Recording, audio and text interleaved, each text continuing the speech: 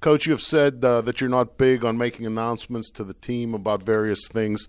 Does that also pertain to a season-ending injury to your franchise quarterback? You know, by the time I walk in the room, that information has already worked its way around the room, and such is the case in most big instances where we have something to talk about. So that's what I mean when I say very rarely do I make announcements. That information is already out when I walk in a room. So more than anything, I address the ramifications of such information. And that's what I did in the instance of the injury to Ben. I didn't necessarily talk about the injury to Ben or make an announcement relative to the injury of Ben, but I talked about how do we move forward, how do we meet the standard of expectation, how do we get this train rolling. Without going into details about what you said specifically, what was the tone or the substance of that message? The tone is team is just that, is team. We didn't call a press conference when Rosie Nix went down the other week and somebody else had to play L3 on kickoff or somebody else had to play left slot on punt team. No, the men that were responsible for meeting that standard stepped in and played with little fanfare. There's a little bit more fanfare with the quarterback position. I understand that, but none of that is any different from the inner workings of our group and what we expect from Mason and how we'll support him and the standard of expectations for us collectively. We anticipate and expect to win this football game. We expect Mason to play winning football just like we expect a guy to replace Rosie Nix on punt to play winning football. We're not anticipating punts getting blocked and so forth and so on. I work hard to make sure that they understand that from a mentality standpoint, the quarterback position is different than no other. Although outside of our group, respectfully, the position garners a certain amount of attention. Because of the nature of the quarterback position in the NFL, what are some of the things that go into preparing the backup or someone else to step in and start there as opposed to, as you mentioned, L3 on kickoff or a guard or a safety or some other position? The significant element of it, I think, is just that if you're a backup in other positions, you get opportunities to play football. And in playing football, you gain comfort and you grow. If you're a backup linebacker, you cover kicks, you're playing football week in and week out. Same thing, even if an offensive player, you're a backup running back. Benny Snell has played a lot of football before that first 23-yard carry last week. He had covered punts and kicks and been involved in the game itself. I think the difficult element of it at the quarterback position is you don't play until you play. And so there's probably some nerves and things that get over in terms of being on the field that other positional groups don't deal with. What have you seen from Mason Rudolph, or what about him makes you believe he will be ready for this once the ball's on the tee today? You know, quarterbacks aren't made, they're born. He's a quarterback. How he walks around the building since the day we drafted him indicates that. How he goes about his business a little bit different maybe than other positions, a certain professional flair to it, a respect for the game and the position that he plays is on display all the time. And I think that's what provides comfort for us in terms of being able to anticipate the quality of his performance, although we're not seeking comfort. What specific areas have you found the team to be lacking in losing the first two games of this season? We're warming up to possession downs on offense. You can't do that. You don't establish any rhythm. You allow your opponent maybe even to get out in front of you, as was the case week one. It wasn't the case week two because we started fast defensively.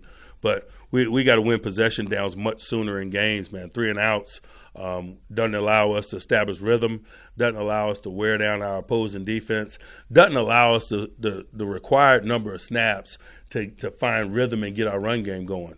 We got to convert possession downs, and then we'll see what type of run football outfit we have and be able to play a game from that position as opposed to the positions that we played from in the first weeks because we hadn't won those possession downs.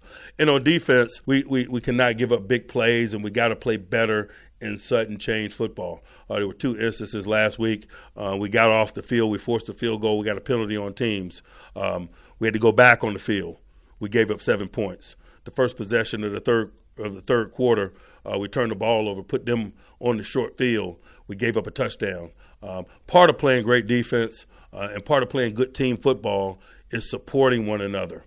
Defensively, we didn't do a good enough job of supporting the other units when placed on the short field last week. Those are two real areas. I did like what I saw from the offense in terms of being able to score when given a short field, but it's the same thing. If you're really going to win that area of situational play, the defense has got to do a better job. How do you handle a situation like the one with Dante Moncrief, where you have a veteran receiver who seems to have lost the basic ability to catch the ball? I mean, you work with him, demote him, bench him, cut him, what? All of the above is on the table, to be quite honest with you. If we're talking to receivers about catching the ball, what are we talking about? That's just a requirement of the job. It's like talking to a linebacker about tackling. It's the essence of the position. And people go through tough times at times. Sometimes you're afforded an opportunity to give them an opportunity to recover, whether it's in game or in practice-like settings. Sometimes you have to move on. It's just the nature of the business. He's been able to continue to be a part of us. He's working hard at practice, obviously, to get his mojo back. But in the meanwhile, we've got expectations to meet and plays to make. And so we're going with the guys who are consistently making them. Okay, this week also included a trade in which the team acquired Minkah Fitzpatrick. What did you learn about him, both as a player and as an individual, during the pro days you attended down at Alabama? First of all, I just had an opportunity to really have an appreciation for his game. When you go to 2 pro days, there's a lot of downtime and there's a lot of opportunity in a facility like Alabama's to grab film and really watch a lot of tape. Man, I probably saw 8 or 9 of the games that he played his last year at Bama. And so the quality of the player first and foremost. But also just spending 2 days there, you get a chance to see how the level of respect that his teammates and coaches had for him, not only as a player but as a young man.